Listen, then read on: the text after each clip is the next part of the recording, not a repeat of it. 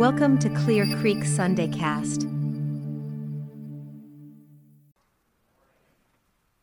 Merry Christmas to everybody. I know it's been said already, but you can't say it too many times, right? Really glad to have you here. My name's David. I'm the lead pastor, the teaching pastor. I'm the face of the franchise, which doesn't say a lot for the franchise. But anyway, really glad that you're here. And especially if you're visiting with us today, if you're a guest in our service today, it's just a privilege that you've chosen to spend this hour with us here. But I've got to tell you, you being here puts pressure on me as a communicator as well, because the reality is I don't know you. You don't know me. Why would you listen to me? What do I have to say to you? So step one in communication theory, find common ground with the people who were there. Now, typically that means I'm going to tell a story that shows you I'm human too and say, have you ever felt like that too? But since it's Christmas, I want to find common ground in the Christmas story. And you've heard it today, so you've been given an advance peek at the quiz. But we're going to take a quiz. I'm going to give you the question and you fill in the blank with the answer, okay? So Christmas is the celebration of the birth of a baby named Jesus. Nobody said Santa Claus. That's good. And that kid really knew who it is. That's beautiful. His mother's name was Mary. That's right. His father was? Okay. Double credit if you said God. David just told you in the song it was God's child. But you still get a point for Joseph because he filled the role pretty well. Mary learned she was pregnant from an angel named Gabriel. That's right. After Jesus was born, the angels appeared to a group of shepherds. That's right. And they followed a star to a stable in what town? All right. You guys pass. I think we know the story well. That's really good. Now, that's the next problem for me as a communicator, because one of the most important, incredible events in history, when God became flesh, came to live among us, experienced the same struggles and trials and frustrations and temptations we live, we know the story so well. In fact, we know it so well that sometimes it gets reduced to a greeting card image in our minds. And we've said for the last 3 weeks at Clear Creek, familiarity can be the death of wonder. You know it so well, you stop noticing just how wonderful the story is. But the story of Jesus' birth deserves a closer look.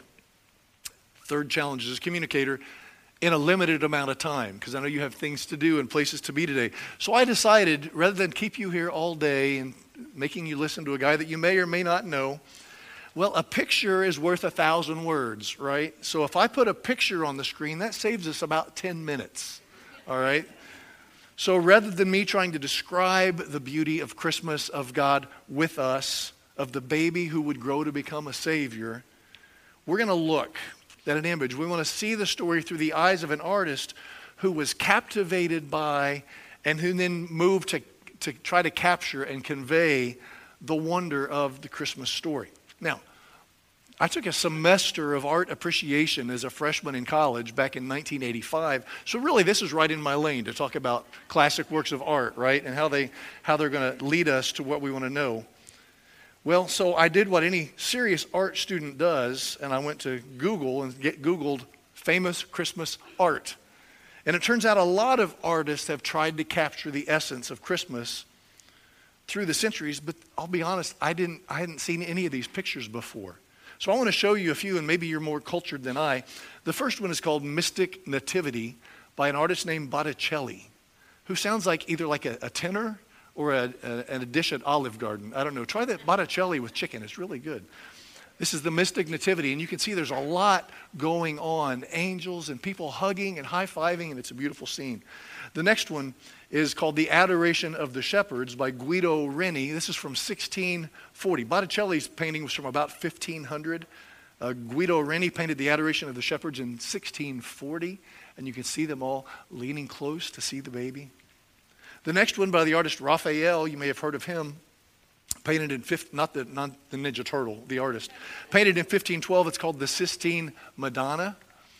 And the one thing I recognize is the two little angels at the bottom of the screen. I didn't know those were from this painting. You see those two all the time. Looking up at Jesus. Then there's another one by Caravaggio from 1609 called Adoration. Guido Reni painted The Adoration of the Shepherds. Caravaggio painted Adoration of the Shepherds in 1609. And that one's kind of dark, a little hard to see, but same thing, they're leaning in. And again, I'd never seen any of those. Any of you familiar with any of those works of art? Any cultured people in the room? Okay, I'm with my people here. I'm glad to see that. So I thought, well, surely some more famous artists like Michelangelo painted religious art all over the place. Surely he painted a Christmas painting somewhere. And it turns out he did. Now, you're familiar with his famous painting at the Sistine Chapel where God and Adam are reaching toward each other?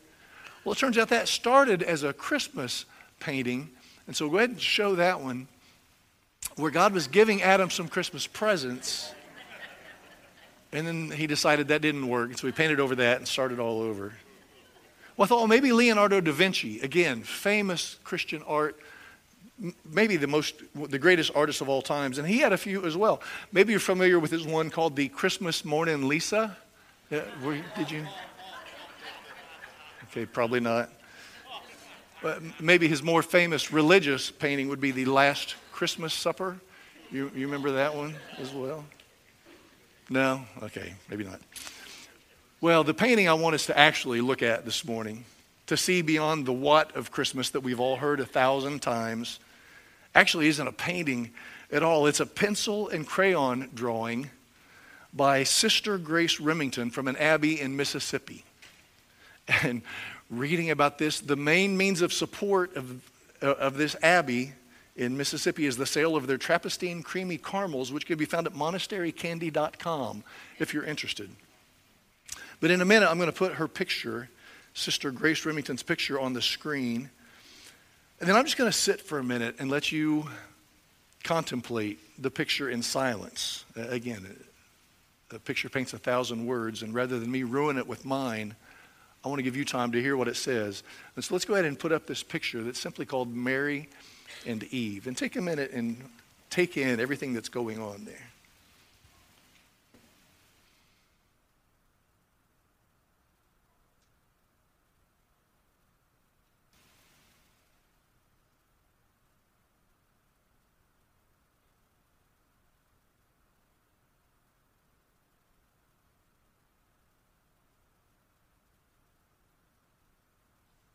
The wonder of Christmas isn't just found in the what of the story, shepherds and angels and Mary in the stable. It's found in the why. And for me, this picture captures the why better than Botticelli or Caravaggio ever could. But to understand the why, you have to go back to the beginning. So maybe you know the story from Genesis 3. Adam and Eve have been placed in the Garden of Eden and given full access to everything God created except for one thing, one tree, the tree of knowledge of good and evil. It represented the capability for self-determination, for autonomy. We decide what's right and wrong. Well, if you know the story, Adam and Eve took the fruit. Eve took it, gave it to Adam. They both ate. And God honored their desire to go their own way by sending them away from the garden, away from paradise, away from access to the tree of life, away from communion with God. And here's how it's described in Genesis chapter 3. This is after they've eaten. Then the man and his wife heard the sound of the Lord God as he was walking in the garden in the cool of the day, a picture of harmony and peace and relationship. And they hid from the Lord God among the trees of the garden.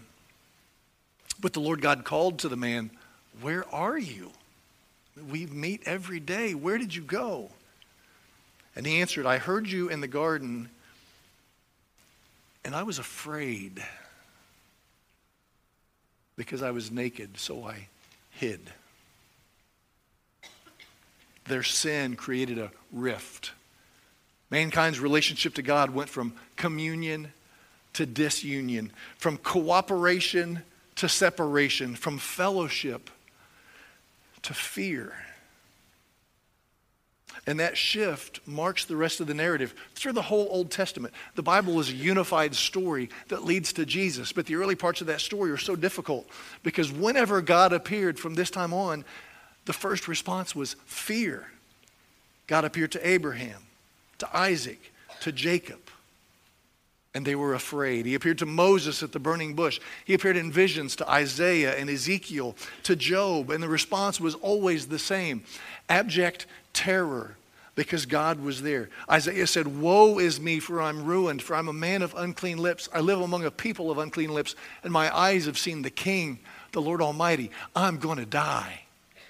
Philip Yancey said, a person blessed with a direct encounter with God expected to come away scorched or glowing or maybe half crippled like Jacob. That's why in the Christmas story, as it's recorded in Matthew and Luke's Gospels, when angels appeared to Zechariah, to Mary, to Joseph, to the shepherds, every time the first thing they had to say was, "Don't be afraid." But of course they were afraid. Jesus was born not just into a family, but into a people, into a nation, raised on stories from that Old Testament that said things like, well, they approached the mountain of the Lord when they weren't supposed to, and that was the last mistake they ever made. They mishandled the ark of the Lord, and boom, dead. They entered the holy place of the temple in an inappropriate way, and they had to be dragged out by their ankles because God is holy and we aren't. And when he comes near, we have every reason to be afraid. There's a chasm that we can't cross.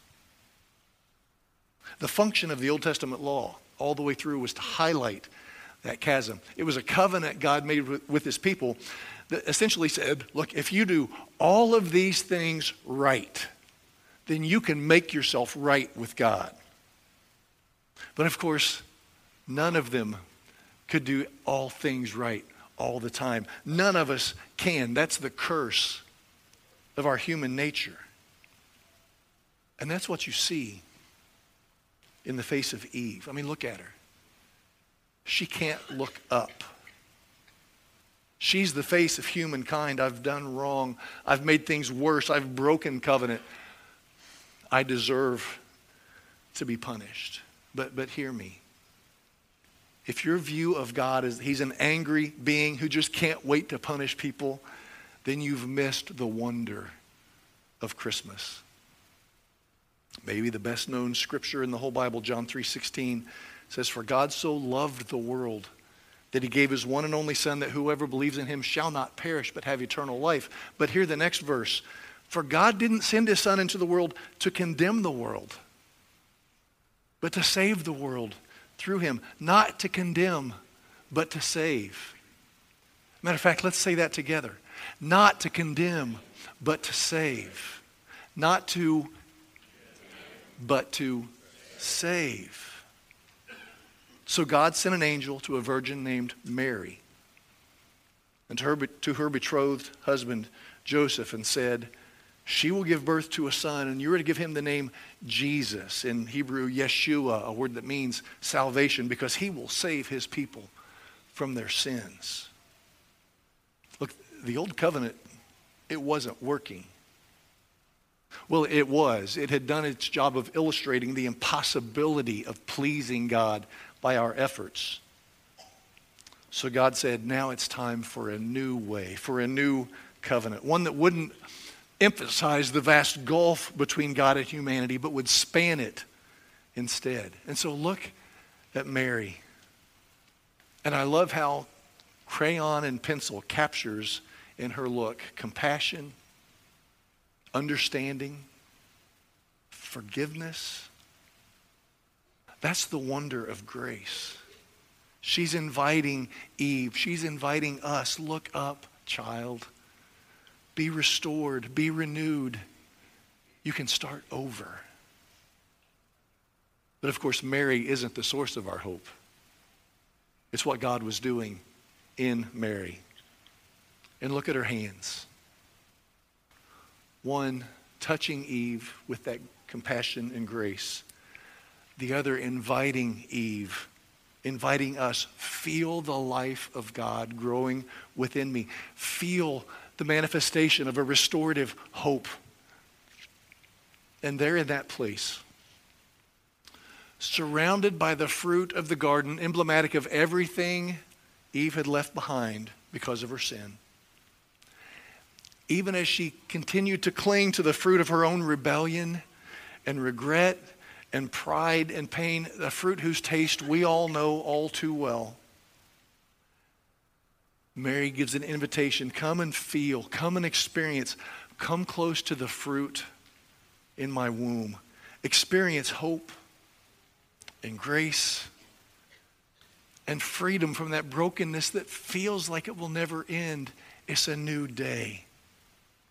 We can know the chasm has been crossed. What was once far off has been brought near. God has come as close as is humanly possible to the heart of Mary, because he longs to be close to the hearts of all people for all time, including today. So look at the whole picture. The wonder of Christmas isn't found only in the birth of a baby 2,000 years ago. It's found in the new beginning that's made possible for each one of us today. Every day is an opportunity for new life, for new hope. Every day is an opportunity. Every day is an invitation. Start over. Come close to the God who's come close to you, not based on our efforts to be good enough, but based on an understanding and a belief that Jesus is enough. My prayer, our prayer at Clear Creek for all of you this Christmas, is that in seeing the wonder of a God who comes near, that he would be near to you, that you would invite him to write a new story in your life, a story of peace, joy, enduring hope, everlasting love. I want to close with a poem by Richard Beck called Incarnation. And as you leave the service today, we have little cards laminated with this image on one side and this poem on the other. But just because I'm done, don't mentally check out and move on to what's next just yet, because the most important part of the service is yet to come. So let's stay in this place and let this truth, let this image, let these words sink into our hearts and take root in our lives, and let God birth something new in you, starting today. Here's what Richard Beck wrote. I arrived to find myself already loved. A forgiveness preceding, exceeding my first crime and my last. A prior mercy, a predestined grace, anticipating my shame, a welcome offered, a healing before the pain. I had imagined it to be my task to close the distance between us, to cross the chasm, scale the height, my fault dictating my duty, though futile and impossible. But I looked up, hearing the angels sing, to find you already here.